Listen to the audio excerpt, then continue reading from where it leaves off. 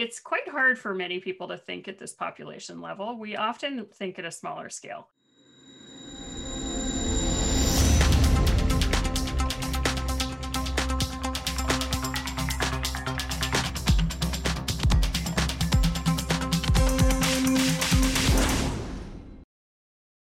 Hello, I'm Faith Rogers, host of today's program, COVID-19 Keeping Up with a Moving Target. This is the March 3rd episode of DKB Med Radio's Coronavirus Educational Series. Thank you for joining us.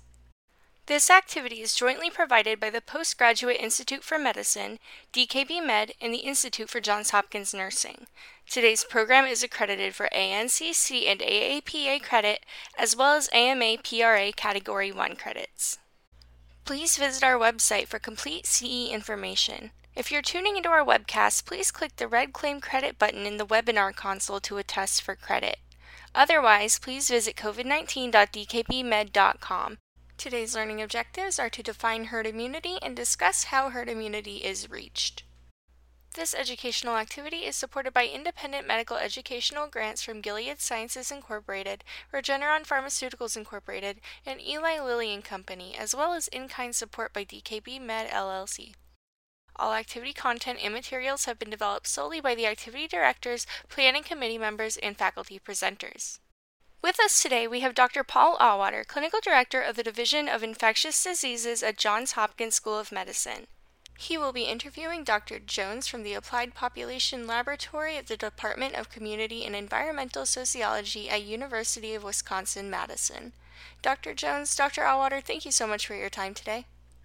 Yeah, thank you, Faith. And it's wonderful that Dr. Jones has been able to join us today. And the topic for this conversation and the next one centers really on immunity and specifically herd immunity, which has certainly been a topic of conversation, and why it's so important, perhaps because it probably represents the endpoint for trying to say the pandemic has ended in all likelihood. So, as we start our conversation, it's interesting that cases had rapidly declined after the holidays, but now there's a little uptick. And we have this tension between states sort of opening the doors, Texas announcement that all's well, we're back to normal, versus federal and healthcare systems, for the most part, saying we should sit tight until perhaps we get more people immunized. So I thought, Dr. Jones, I've heard a lot of definitions about herd immunity. Is there a specific scientific definition that makes sense? Yeah, thanks for having me on. I'm excited to talk about herd immunity because I agree with you. It really is the big picture endpoint for the pandemic being over. There is a technical definition for herd immunity that I could anyone could look up, but I'll just talk a little more broadly. That it's just the idea that if enough people are immune to an infection, then any one person who happens to be infected is unlikely to come into contact with someone else who is susceptible or who might catch it from them. And by doing that, if we have enough people who are immune or can't get the infection, then the disease can't find a new host, and it's not passed on through the community in a chain of transmissions. And eventually the disease will die out. It can die out entirely, and that's what's called eradication, or it can die out except for very sporadic outbreaks, which is what we call elimination. When we're thinking about herd immunity, early in the epidemic or pandemic, many focused on the R naught, that is the reproduction, of the virus. And is it over one, meaning every person is affecting two or three? Does it mean that if you are less than one, we're going to be at herd immunity? Is that what that means? Well, so there are two ways to think about this. There's kind of this temporary measure of how much the disease is spreading and how many people each infected person is giving it to, which is called RT. And that's sort of the observed, current conditions. And RT is actually really sensitive to the kinds of non-pharmaceutical interventions that we use to reduce transmission, like working from home and wearing masks. And by manipulating the effective reproductive number, or RT, we can reduce how many people each infected person is giving COVID to, and get that number below 1, which means that cases are declining. Now, that's not the same thing as what we might think of as a really durable, long-term solution that I would call herd immunity. But some modelers actually do call anything below RT as 1. They will call that temporary herd immunity or herd immunity. Yeah. The thing is it is very sensitive. And so as soon as Texas reopens, we would very much expect RT to go back up again. And as soon as it gets above 1, cases will start growing. So what we're really looking for is some kind of more durable immunity, or some way to permanently, or at least long-term, suppress the number of people each infected person can give it to. And the way to do that really is by immunizing, by producing immunity through vaccines. Yeah, in our conversation before we started, we both have a shared interest in measles virus. And I just think, as an example, going back over decades, how was the concept of the percent of people that need to be immunized for measles, how was that figured out? How was a number decided? Because it's one of our most contagious viruses, and one could argue that some of these variant coronaviruses might be close, potentially. Yeah, measles is in fact one of our very most contagious diseases. And by that, we mean that, if no one were immune under natural, going about our regular daily lives, each person who has measles could give it to a dozen, 15, 20 other people, because it is highly contagious. It's both easy to transmit and easy to catch. And so when we figured out what the herd immunity threshold is for measles, it's a calculation that's based on the number of people that each person who has measles could give it to in the conditions where no one was immune. And that is actually called, that condition is called the R naught, the number of people who could get measles from an infected person if no one were immune. It actually turns out to be quite hard to pin down exactly what R naught is, because it is very sensitive to things like population density and whether people ride subways, and whether hand washing is readily accessible. And so R naught is a little bit tricky to figure out, which is why we very often hear scientists talking about the herd immunity threshold is about 95% for measles, and we think it's about 70% for COVID. Yeah, so it's all estimates, and it's only when we have instances like the measles outbreak in Southern California at Disneyland, for example, or instances where it looks like children are not being immunized as sufficiently, that we see a outbreak if someone travels from overseas and brings measles here. Now, we have this as certainly an endemic infection. It's across the globe. I think Antarctica at the moment is still COVID-free, is my understanding. Oh, really? I think actually, I heard that Antarctica was the last one that got it, but maybe they did. All right, I missed that article. Okay, but regardless, so the herd immunity, and because I think globally there'll be many more infections outside of the United States, probably by summertime, if we're lucky and the immunizations are robust enough here in the United States. How does that factor in? Because obviously there'll be people coming back and forth and so on. So does that move the threshold higher, as opposed to just having our own citizens immunized? It's an interesting question about the scale of herd immunity. This is actually very close to what I really study. Just as the threshold, the way that we figure out how many people it would take to reach herd immunity for a specific disease, there's this crude way to do it, which is just, based on the number, how many people we observe are diagnosed with COVID, today and we compare that to how many people are diagnosed with COVID a few weeks later, we can estimate this thing called the effective reproductive number. And then we get this crude estimate from that of what the herd immunity threshold is. The really, to get into the specific exactly what the herd immunity threshold might be, you have to think about how people interact with each other and how people move around, how densely clustered they are together, variables around how the disease itself spreads, and it all gets quite tricky. One of the things that we see for measles, as you mentioned, is that there are, in general, in the United States, we actually have pretty good coverage for measles through the measles vaccine. Nationwide coverage is upwards of 95% for kids entering kindergarten for 2 doses of measles.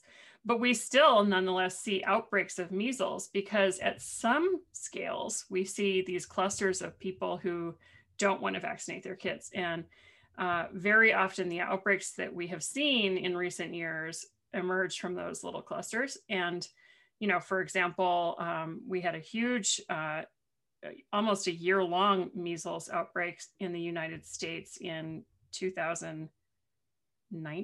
Oh my gosh, it's been a long year. I can hardly remember what that was like.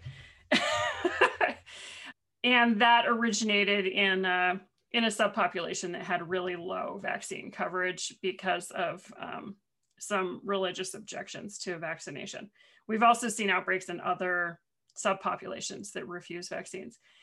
So this question of, if we can get, say, 70% of the people in the United States covered with a vaccine by summer, does that lead us to approaching herd immunity? I think it's pretty hard to predict because we don't know there are still some variables missing from really figuring that out. It would depend very much on some things that are still largely unknown about kids and transmission, because we will not have a vaccine for kids by this summer. And then it'll depend a lot on how much disease is circulating in other places and the heterogeneity, how even the coverage we can get here in the United States is with the vaccine. So I'm very concerned that we're going to see subpopulations who refuse the vaccine here in the United States, and that it will be pretty hard to achieve herd immunity because of that. Yeah, there are all sorts of aspects that go into these dynamics. That's why I think herd immunity is the goal. We know what we want it to do, but exactly the numbers of people, and it probably won't be homogeneous. As you said, vaccine uptake, and then even native infection, which I think we'll talk about later, and how that contributes are also very important. As you think about herd immunity, I mean, if you were to counsel either patients or other doctors there, it always boils down to me to sort of argue you're not only protecting yourself, but you're helping your fellow citizens, right? And that's the same thing with social mitigation strategies and so on. How does herd immunity, and you're a specialist in this, what kind of messages do you like to say about it? What are the benefits? I think, sometimes it's really fraught. Like there's a state bill in California, mandatory measles immunization. We're not yet at mandatory immunization. So this is still volunteer because we have investigational vaccines. So, how are we going to use the herd immunity concept to encourage people? So I started off with this idea that I really think that reaching herd immunity is the big picture end goal. But what we've got in the meantime is individual level protection from these vaccines. And so, each person who gets the vaccine is pretty well protected from themselves, both getting COVID-19, and it's really looking like, in all probability, transmitting COVID-19 to other people. That second question about whether after we've been vaccinated, we can still get an asymptomatic infection and then transmit it is open right now, but there's kind of a trail of breadcrumbs leading us to, it really looks like there will be at least reduced risk of asymptomatic infection and transmission. So each person who gets vaccinated is both protecting themselves and directly protecting the people around them from catching COVID from them. And then in addition to that, we can also think about the population level, the sort of this common good contribution that we're making to reaching herd immunity. So each person who has been vaccinated is one more person who is immune to the disease personally, and also is contributing to reaching that threshold where the disease just won't have any more readily available hosts and will die out, which is the path to us getting back to normal. Yeah, I have sometimes used the analogy, of course, you can protect yourself, but your own family, your own living situation is its own herd. If you had everyone immunized there, you would sort of feel better. Now imagine your town, then imagine your state. Now imagine your country. And it's the same concept, because I think if someone knew they were immunized in their household, you wouldn't mind visiting another household, I think. You might still be a little cautious because we have a lot of cases circulating, but it's sort of that, how should I say, that protective element that also helps decrease some of the anxiety, concern that you might infect someone else, or you may acquire the disease. Yeah, and then the additional thing that I would say there is that there are some people who cannot be vaccinated, or for whom the vaccine is more likely to not work. And so there are people who are allergic to vaccine components. There are people who have compromised immune systems, or possibly no immune system because of other conditions they have. And so, and then of course, there are people who are too young to be vaccinated. And in the case of these COVID-19 vaccines, all children are unable to be vaccinated, with the exception of 16 and 17-year-olds with the Pfizer vaccine.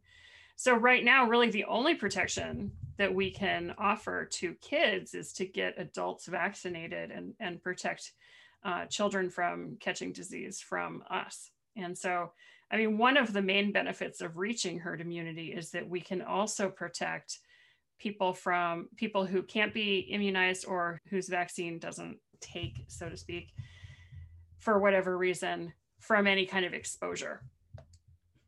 Yeah, I remind people from the immunization of influenza, there's the emphasis to immunize the children because it's the grandchildren that give the flu to the grandparents, who are most susceptible, and so on. And Yeah. although we're not sure that's the case all the time, especially with youngsters, perhaps different with adolescents, the same concept is there. We want to get all groups, but even these targeted groups can be very helpful. Yeah, and we see just the reverse pattern with the pertussis vaccine. Of course, we really encourage pregnant women and new grandparents to get their pertussis vaccine, because, and particularly for older adults, the pertussis immunity begins to wane as we age, and we can get a low symptom case of pertussis, often without even realizing it, and then of course, inadvertently giving it to someone who's really susceptible, who is a newborn. Yeah, I think maybe we'll close this segment with something that just what's a good motivator. There have been issues with COVID shaming, for example. How do we get people that might be on the fence? And this is, of course, not just vaccine hesitancy, but just trying to help contribute to the sense of reaching herd immunity. Well, I think there are, one of the challenges here is that I've learned over the last year, especially, that it's quite hard for many people to think at this population level. We often think at a smaller scale. And so I think that analogy, or that point that you made, that it not only protects us personally when we get vaccinated, it also protects our families, and particularly the members of our families who can't be vaccinated now. That has been, I think that's sort of the smallest scale of herd immunity, and that's the one that is the highest impact in terms of talking to most people who don't really think about, whole country level population effects. Yeah, so certainly I think that's a great point. Keeping it local and personal is often some of the most effective messaging. I think at a level, we always look at statistics. We want to see what percentage we are, but this is going to be a battle fought in very small steps to get to the larger herd immunity. So I really want to thank you, Dr. Jones, for this highly interesting segment on herd immunity, and hopefully in the next several months we'll get to that 70% or whatever that number is that's required. Thanks for having me. Great. Thank you very much to Dr. Jones and Dr. Allwater for those updates. If you're tuning into our webcast, please click the red Claim Credit button in the webinar console to attest for credit. Otherwise, please visit covid19.dkbmed.com. Any questions or issues, feel free to email us at the address listed. To submit questions, please send them to qa@dkbmed.com. That's Q as in question, A as in answer, at dkbmed.com. Again, thanks for joining us, and thank you for your dedication to your patients with COVID-19.